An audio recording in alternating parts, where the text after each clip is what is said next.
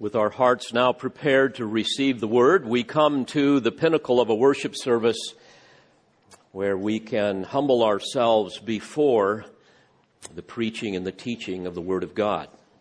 So will you take your Bibles and turn to 1 Corinthians chapter 10.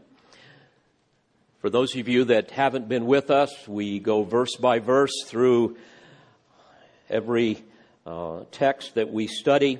We've been in 1 Corinthians now for a number of months, and we come to the second part of what I'm thinking is going to be a three-part series that I've entitled The Dangerous Deception of Self-Assurance. And we will be looking at a moment at verses 1 through 13.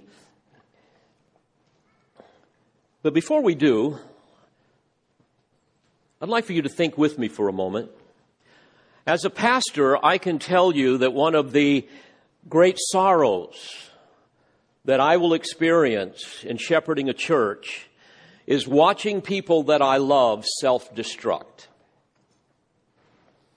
To watch that Awana child that remembered all of those verses and could quote them, and then to watch that child grow up and begin to run with the wrong crowd and eventually end up having no interest whatsoever in honoring Christ.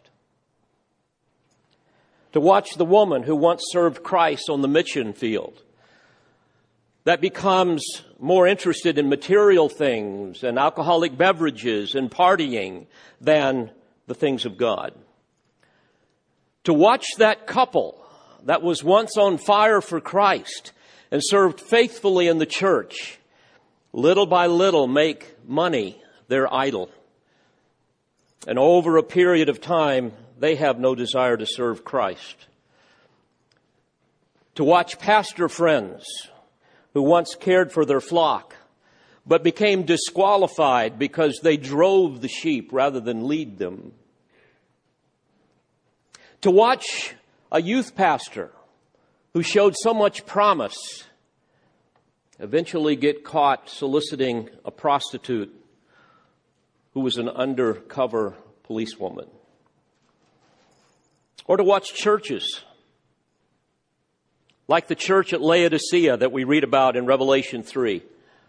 A church that said, I am rich and have become wealthy and have need of nothing. But God saw something different.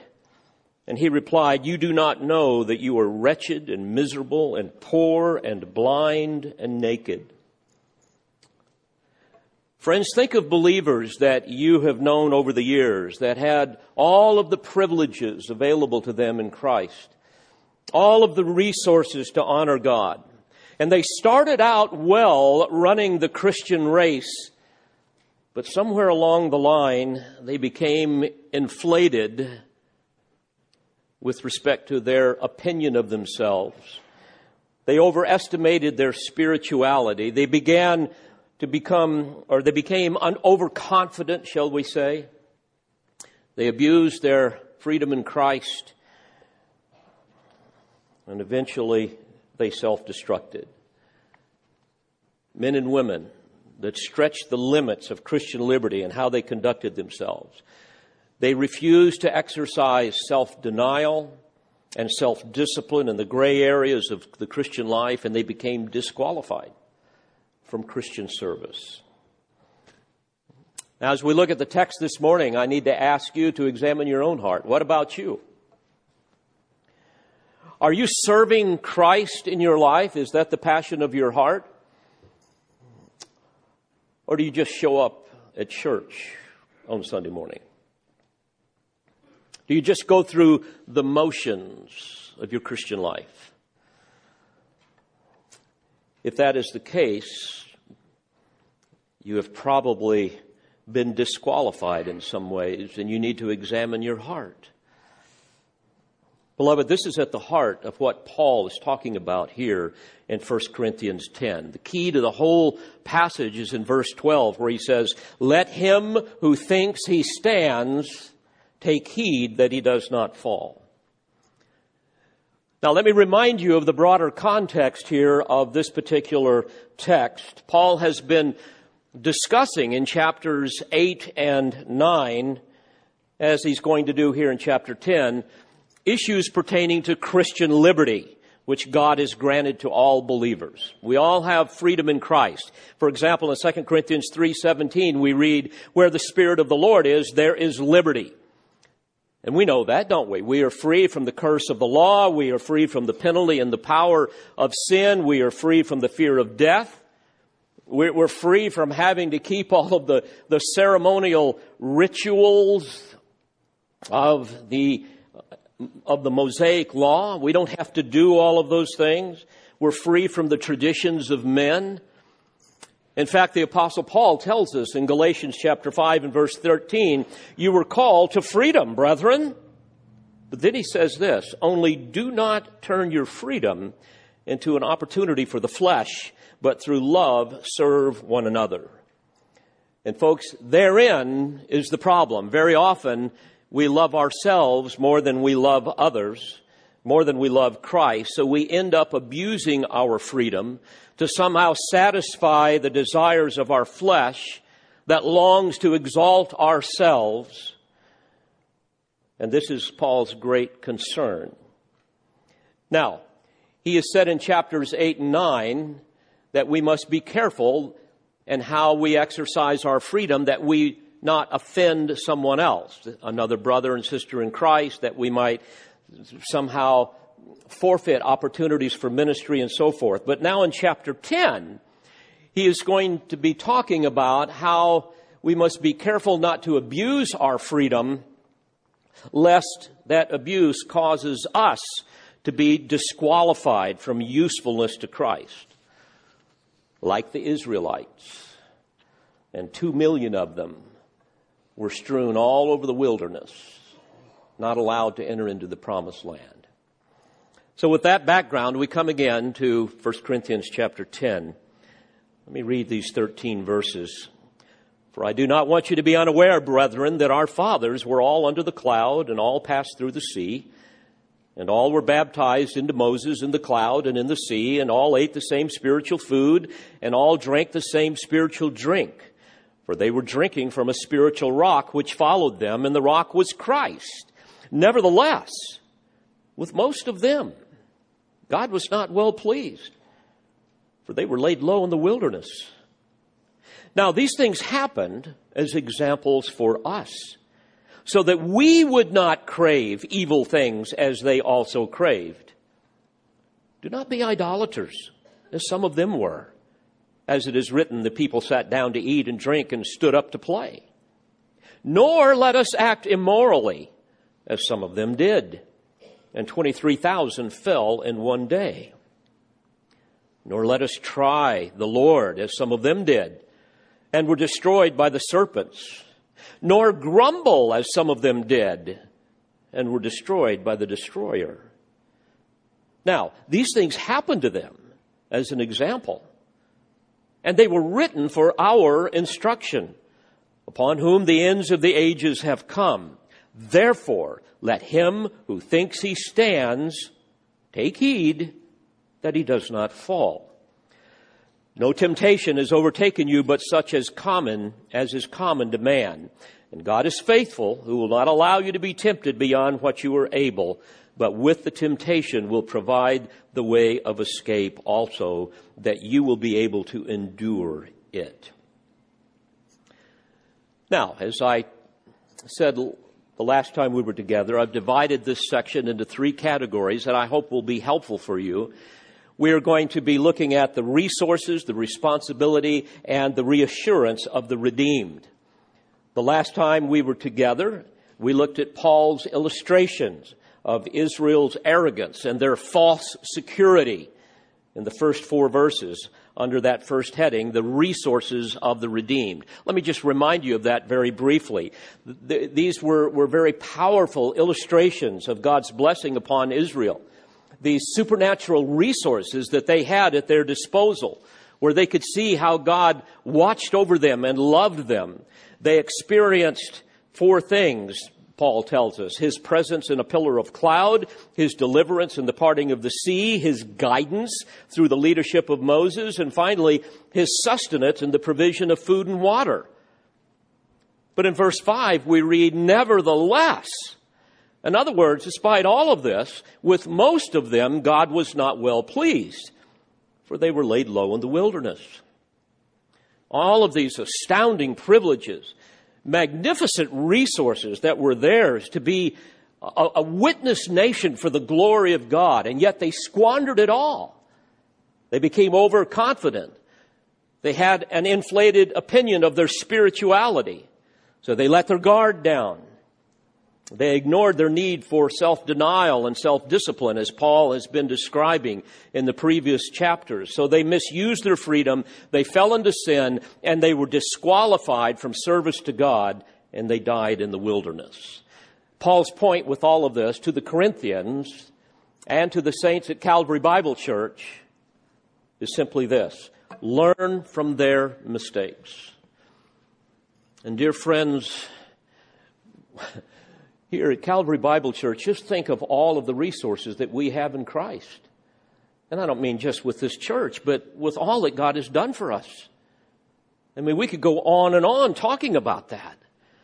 And yet how easy it is for us to become smug in our spirituality and to subtly, without realizing it, abuse our liberties in Christ, to ignore those dangers, to trivialize sin in our life, and to scoff at the idea of being separate from the world. And then what happens imperceptibly, like water eroding a rock in a stream, little by little, we begin to succumb to those temptations. However, we don't see them as temptations. We don't see those things as being bad. We think they're all okay.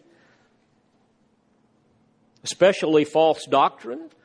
Seems fine to me. Or even looking at our own interpersonal style of relating, we don't see how it impacts other people. So we excuse all of those things, and little by little, we disqualify ourselves from service to Christ. So that had to do with the issue of the resources of the redeemed. Now Paul moves to the second heading that I've given you, and that's the responsibility of the redeemed. He says in verse 6, now, these things happened as examples for us so that we would not crave evil things as they also craved. To crave speaks of being ruled by our lusts, being ruled by our flesh rather than the Spirit of God, being governed, shall we say, by our desires, not by the will of God. And often, the things that we crave, we don't see as evil. How many times I've seen men in academia crave to be accepted, to have academic credibility. So what do? They begin to compromise certain truths. Or even Christians crave to be accepted among their family or their friends. So what do? They gradually begin to compromise and embrace the spirit of the age, to embrace tolerance in all things and so forth. James 1 and verse 14, we are reminded, but each one is tempted when he is carried away and enticed by his own lust. Then when lust is conceived, it gives birth to sin, and when sin is accomplished, it brings forth death. You see, friends, lust says, if it feels good, do it. And even as believers, we can be tempted in this. We as Christians can become conformed to this world, as Paul told us not to allow to happen. Without realizing it, the world can begin to form us into its image. And we begin to look like the world on the outside that's inconsistent with who we are on the inside. Our lives can begin to conform to the culture rather than confront the culture. And then little by little, we are disqualified from effective service to Christ. So Paul is using these as examples that we might not crave, he says, evil things. Now, what he's going to do here is offer 4 categories that were characteristic of the Israelites, as well, frankly, as of each of us. And each of these categories would render a person disqualified, especially with the Israelites. These were the categories that rendered them disqualified from being a witness nation and enjoying the promises, or the blessings, I should say, of the promised land.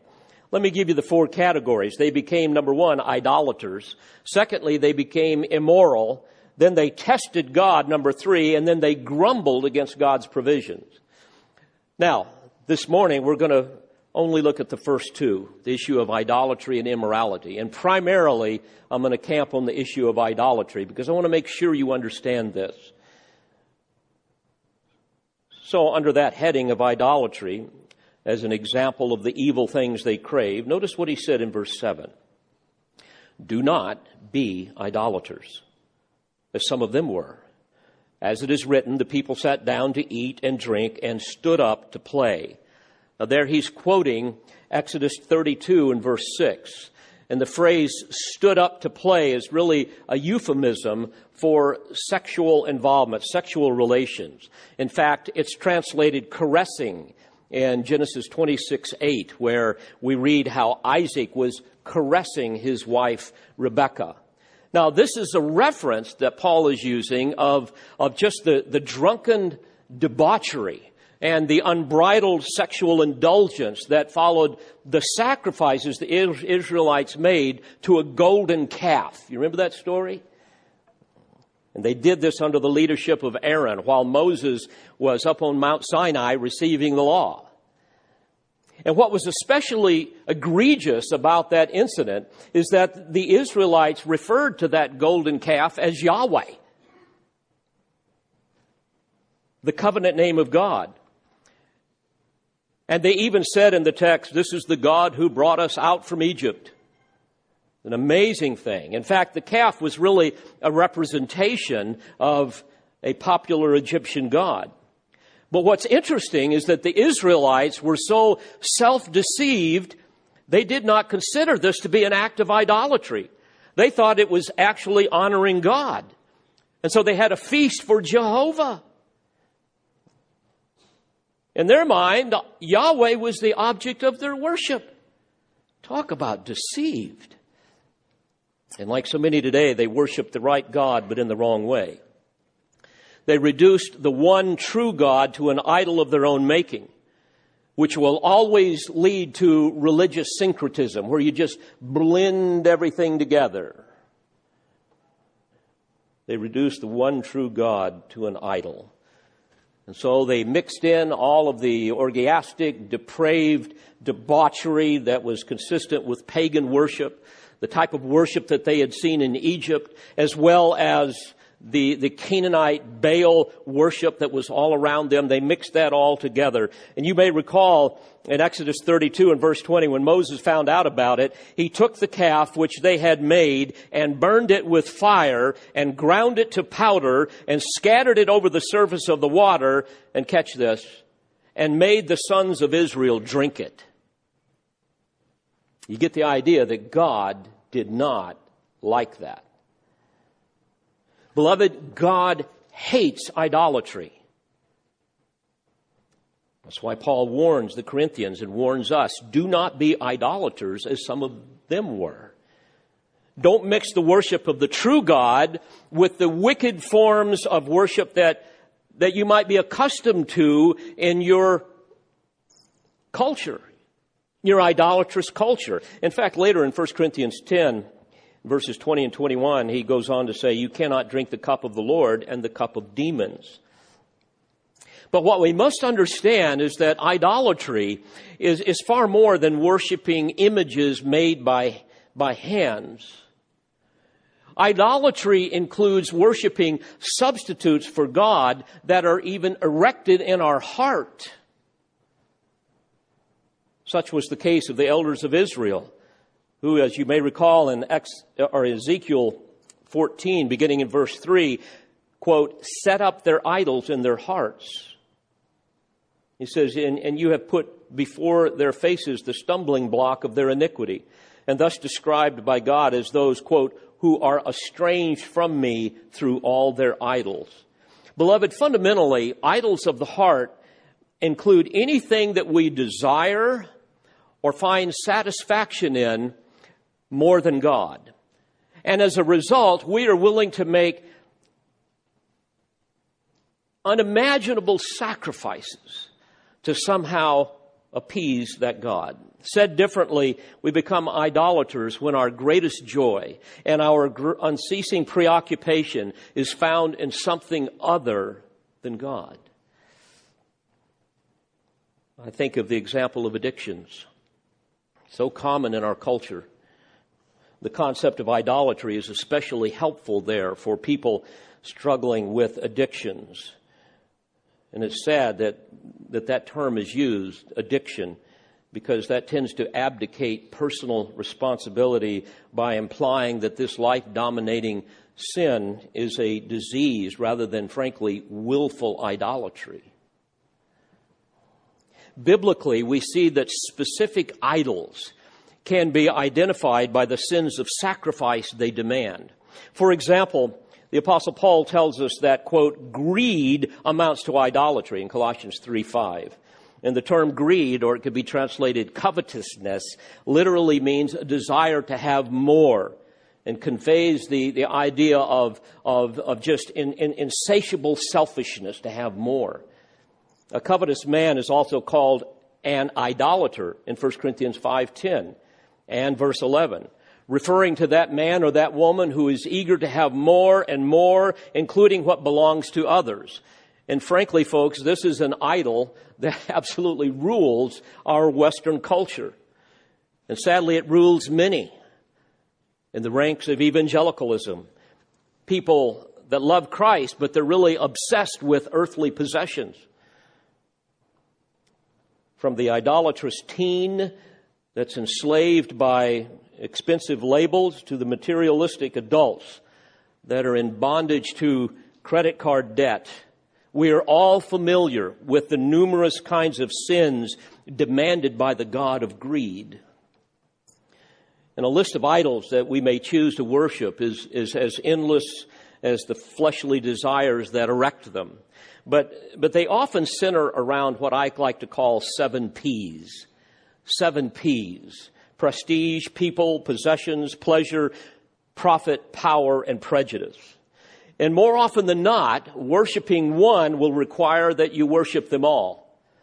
And what I find fascinating is that social media is frankly the mother church where these 7 P's are most commonly worshiped. Now, golden calf still exists today. Think of all the Christians who have redefined God, who have created a God of their own liking. The smiley-faced God that winks at sin. Or the God who subordinates his will to the will of man. Or the God who can be manipulated or cajoled in order to somehow pry goodies out of his stingy fingers. Think about the golden calf God with respect to the whole homosexual, transgender debate. Think about it. A God who once poured out his wrath by raining fire and brimstone upon the cities of Sodom and Gomorrah because of their homosexuality, calling that sin an abomination, is now a very different God. Now, today, he is a God that has changed his mind. He not only tolerates these things, he approves of them, and he condemns anyone who thinks otherwise. So God's holiness has been eclipsed by his tolerance, a golden calf. Folks, we must also be aware that whatever false god a man chooses, that God will always promise more than it will ever be able to deliver. Sacrifices to the god of greed will never bring lasting joy. Sacrifices to the god of please look at me will never bring happiness. Sacrifices to the god of power will never bring fulfillment. But you know what? When we become a living and a holy sacrifice, we are acceptable to God, and therein we find life. When we worship the true God. One of the most destructive of all idols in the church, frankly, is the worship of self that's fueled by pride. How many times do we see people trying to promote their own agenda and pushing their own agenda, like Diotrephes? Remember that guy? By the way, don't ever name your child Diotrephes, okay? Remember him in 3 John? He was the guy in verse 9, quote, who loves to be first among them. That person who is rude and insincere and demanding and divisive.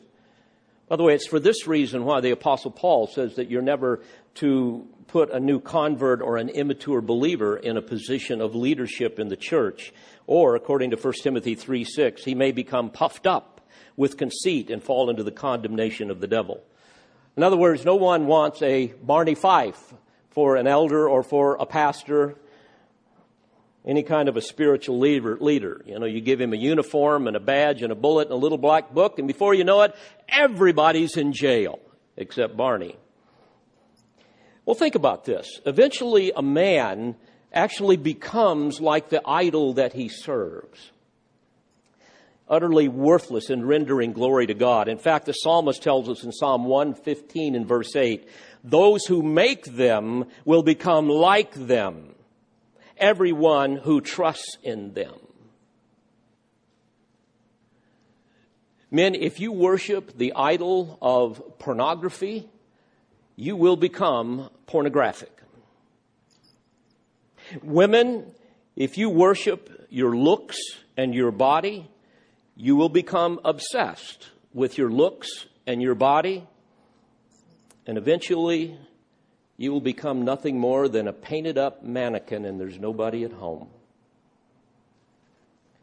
Sadly, the Christian who refuses to admit his or her veneration towards false gods will remain a casualty of life-dominating sin, no matter how many times it's repented of.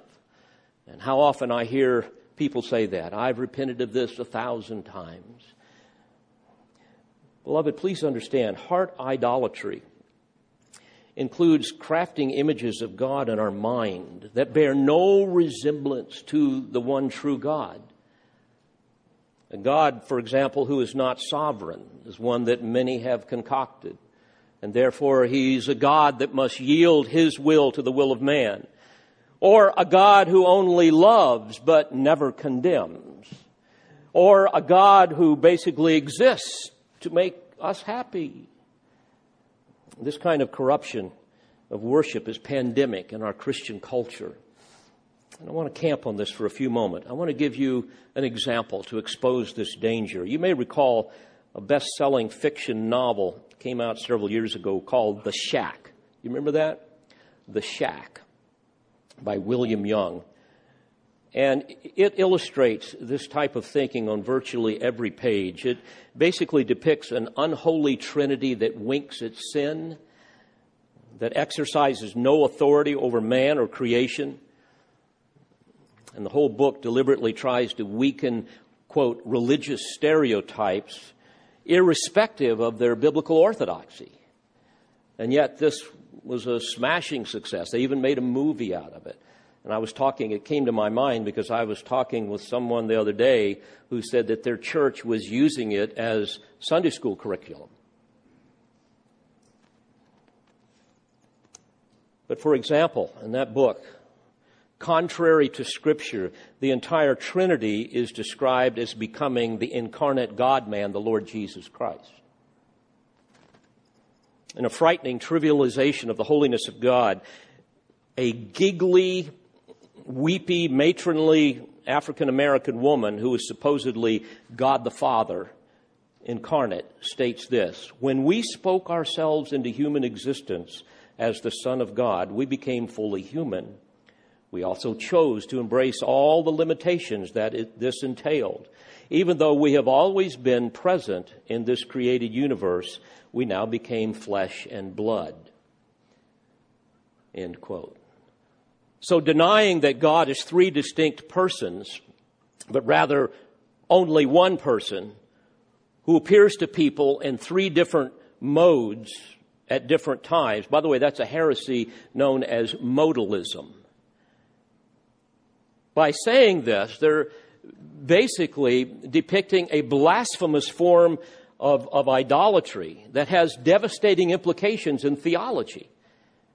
You see, that concept alone totally eviscerates the doctrine of the atonement.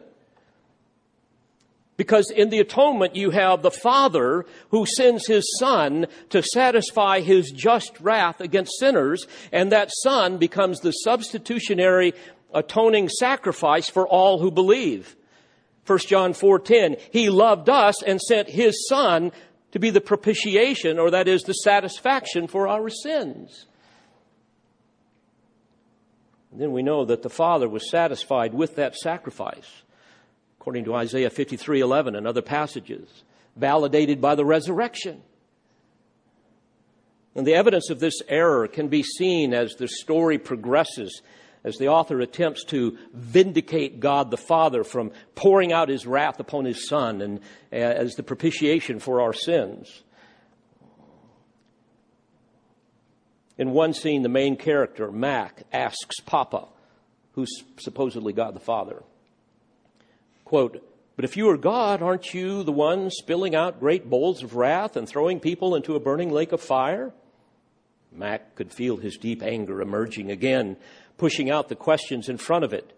And he was a little chagrined at his own lack of self-control, but he asked anyway, "Honestly, don't you enjoy punishing those who disappoint you?"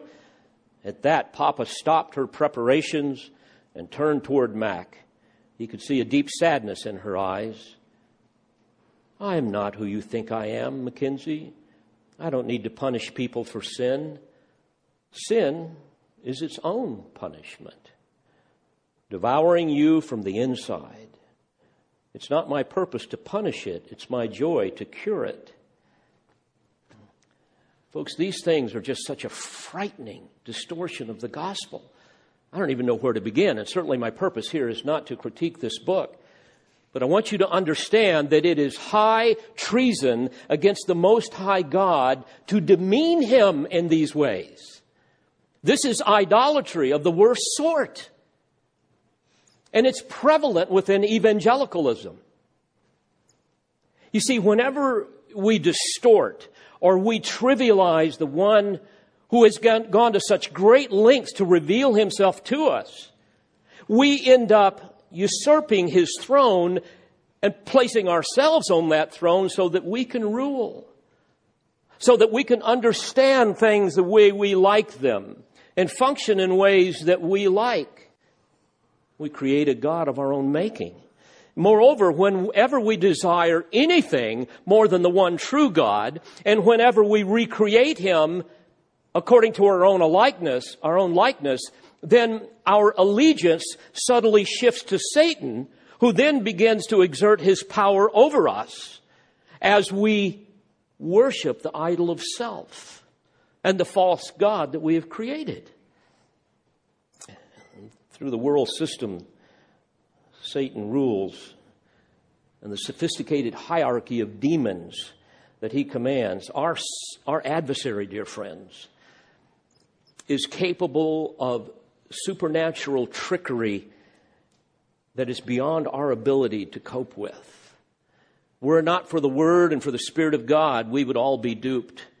He is able to deceive and to enslave and to destroy. Just read Ephesians 6.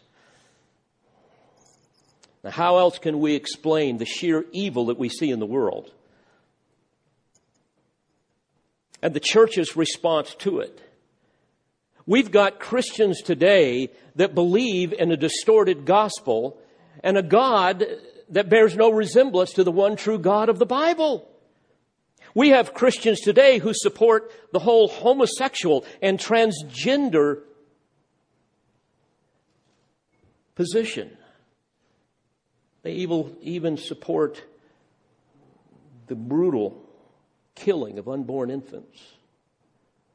What type of God do you worship? It's not the God of the Bible.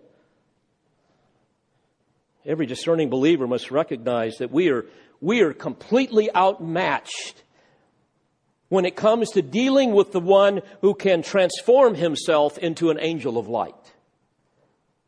And therefore we have to come back to the Word. We have to remember that he is a foe far more formidable for our weak flesh, a flesh that can crave idols like a fly craves roadkill. That's who we are. So we must depend solely upon divinely powerful weaponry, right? As we read in 2 Corinthians 10, that weaponry of the Word and the Spirit that can destroy speculations and every lofty thing raised up against the knowledge of God. And this begins, by the way, by taking every thought captive to the obedience of Christ.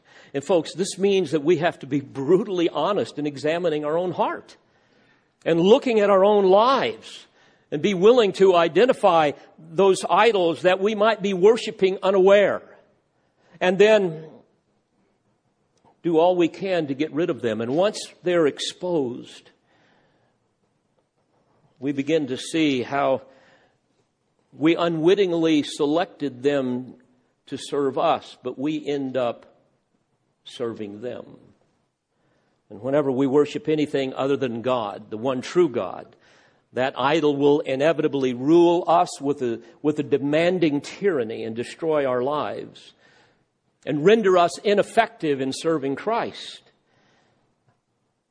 Unlike non-believers who are slaves to sin, according to Romans 6, all heart idolatry is voluntary slavery for believers who have been freed from sin's bondage. And Paul understood all of this, and that's why he said, I will not be mastered by anything, 1 Corinthians 6:12 and following. You know, idolatry can be likened to alcohol or drug addiction.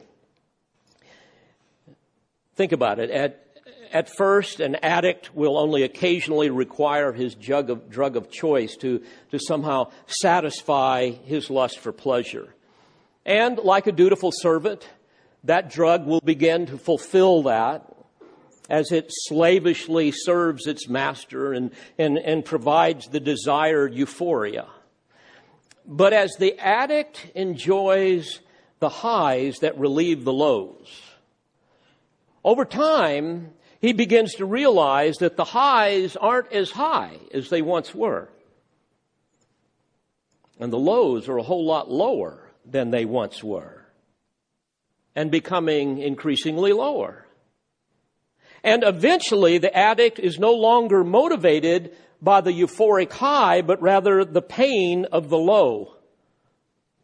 And ultimately, the idol he chose to serve him usurps the throne in his life and rules him instead. And this is the frightening pattern of idolatry. We erect them to serve us, and ultimately they make us their slave. Again, folks, when we desire anything more than fellowship with God, we desire anything more than Him to be the object of our love, even though that thing may promise life and might even deliver it for a while, eventually it will bring us to ruin. That's Paul's great concern. You see, what seems irresistibly delicious in the beginning will be bitter in the end. Solomon warned of this when he said, there is a way which seems right to a man, but its end is the way of death. And likewise, the writer of Hebrews reminds us that the pleasures of sin can only be enjoyed for a season. Oh, dear Christian, do not be idolaters as some of them were. Let me give you some practical help on this. My time is going to run out, and I will probably have to finish this the next time. But I want to give you some practical help because I know it's going to come. Because I know that a number of you are struggling with these things in some significant ways. Knowing the danger of idols that we can erect in our heart, we must know how God would have us defeat them. And can I just give you three things that I think will be helpful? Three admonitions. Number one, you must detest that idol with a holy hatred. You see, idols of the heart as I said earlier, include anything that we desire and find satisfaction in more than God, and as a result make us willing to sacrifice virtually anything for it. And so we've got to be brutally honest with ourselves. We must identify those things that we desire more than God and detest it. We must learn to abhor that which God abhors and recognize the profound offense of our idolatry and cry out to the Lord to help us see it for what it is. And what an enormous danger our idol poses to our spiritual well-being. It's forfeiting blessing in our life and disqualifying us from effective service to Christ. You will recall during the conquest of Canaan, God warned the Israelites of this danger. He warned them to share his hatred of the idols of the Canaanites. He said this in Deuteronomy 7:26, "You shall not bring an abomination into your house, and like it come under the ban, and you shall utterly detest it, and you shall utterly abhor it, for it is something banned." We see the similar mindset in Paul's warning to the Corinthians when he reminded them of God's warning to Israel not to eat things sacrificed to pagan idols and avoid identification with them. With this in mind, he admonished the believers at Corinth in 1 Corinthians 10, later on in verses 19 and 20. "What I'm saying then, that an idol is anything, or what is offered to idols is anything, rather that the things which the Gentiles sacrifice, they sacrifice to demons and not to God. And I do not want you to have fellowship with demons." And so, folks, we have to first detest that idol as we recognize it, and then confess it. If we confess our sins, he is faithful and just to forgive us our sins. And confess is a Greek term, homologeo. It's a compound word, and it literally means to say the same thing. When we say the same thing about this idol that we worship that God says about it, then he will forgive us. The second thing we have to do is flee from it. First, detest it with a holy hatred, then flee from it. The Apostle Paul makes this so clear later in verse 14 of chapter 10. He said, "Therefore, my beloved, flee from idolatry." I was thinking about this, and I remember doing one of the brandings that I was doing on a ranch in Nevada. We came in and unsaddled the horses, and we were going to take a little rest. We were eating lunch, and all of a sudden we saw the dog barking over at something, and I heard a buzzing, and I saw a large rattlesnake coiled up, and I saw a little toddler start running towards the snake. Of course, the little toddler was wondering, what's all the barking and the buzzing about? He didn't know any better. Boy, Mama got to the toddler before I did. And by the way, the snake died of lead poisoning very quickly. But the point is, so often we will run towards things that can destroy us. And what we need to do is run in the opposite direction. Like an ignorant child, we tend to severely underestimate the danger of an idol and overestimate our power to avoid being ruled by it. Whether it's one of those 7 P's, whatever it is that you desire more than Christ, anything that has become a substitute of worship, anything that consumes your time and your affection, your money, your thoughts, run from it, dear friends. It's an idol. John gave the same warning when he said, "Little children, guard yourselves from idols." In that context, he was speaking primarily of the idols of false beliefs and practices being taught by false teachers. Let me make this real practical. I know some of you are listening are Roman Catholics, and perhaps you believe you've really come to Christ, and I hope you have, but you're still in the Roman Catholic Church. Roman Catholics worship a false god. You need to run from that. Likewise, if you're in some other church that teaches false doctrine, you need to run from that. It's an idol. And any failure to flee from an idol will be a dead giveaway that you are becoming more infatuated with that which you should detest. Finally, number 3, you need to avoid close contact with idolaters. Folks, defeating an idol in your heart requires a decisive commitment to this third and final admonition.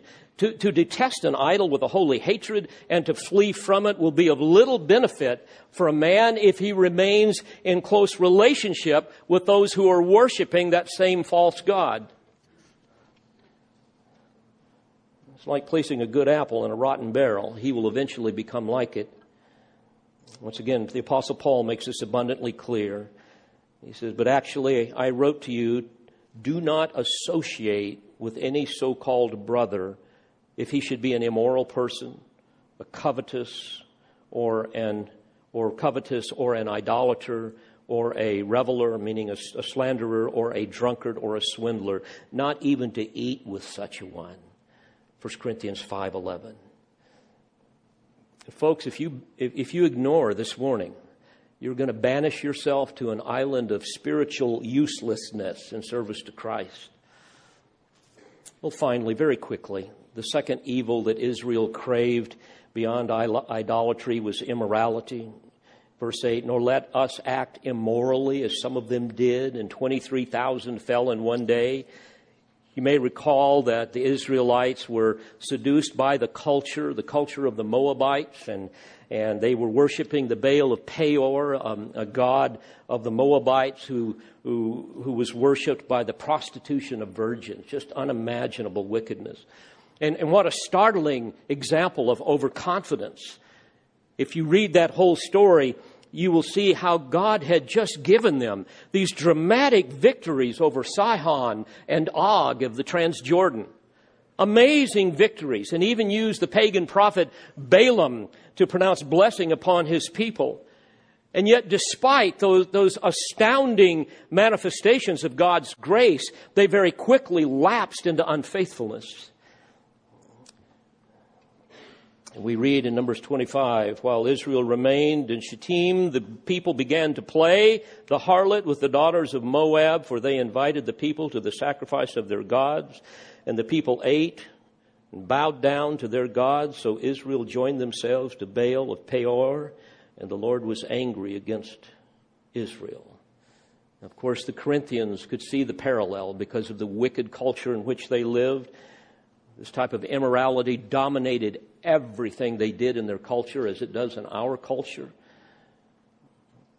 And so it was easy for them to say, yes, but we've been saved by God's grace. We've had Paul, we've had Apollos, we've had Peter, we've had Christ. We've got all these spiritual gifts. These things aren't going to influence us. We're okay when we go to our trade guilds and those things where some of this immorality is going on. By the way, that's probably what the young man said that was sexually involved with his stepmother in 1 Corinthians 5. That was probably in the context of pagan worship that incident occurred. And the point is, folks, yes, you've got freedom in Christ, but boy, guard yourself from those idols. Anything that can suck you in. I want to close with this thought. Our children, dear friends, are being raised in a culture that is equally as idolatrous as anything that has ever existed. And by the age of 12, at least, most of our children are worshiping perhaps the most dangerous idol of all. It's called the smartphone. It's a technological version of intravenous drug abuse, frankly. Only with a smartphone, every imaginable form of wickedness is plugged into the eye and then goes directly to the brain that eventually poisons the heart with the most powerful forms of idolatry and immorality the world has ever seen. Think about it. What teenager would ever be caught without one, right? Research on smartphone addiction and its devastating consequences on our health and on relationships and society is mounting. It's frightening, dear friends. And it's a rare teen, is it not, that truly serves Christ? It's rare. Yes, but Pastor, my kids know what to watch and what not to watch. I can trust my kids They're discerning. Oh, really? Are you discerning? Folks, Satan offers a myriad of idols that appeal to our flesh. We must come back to what Paul has said.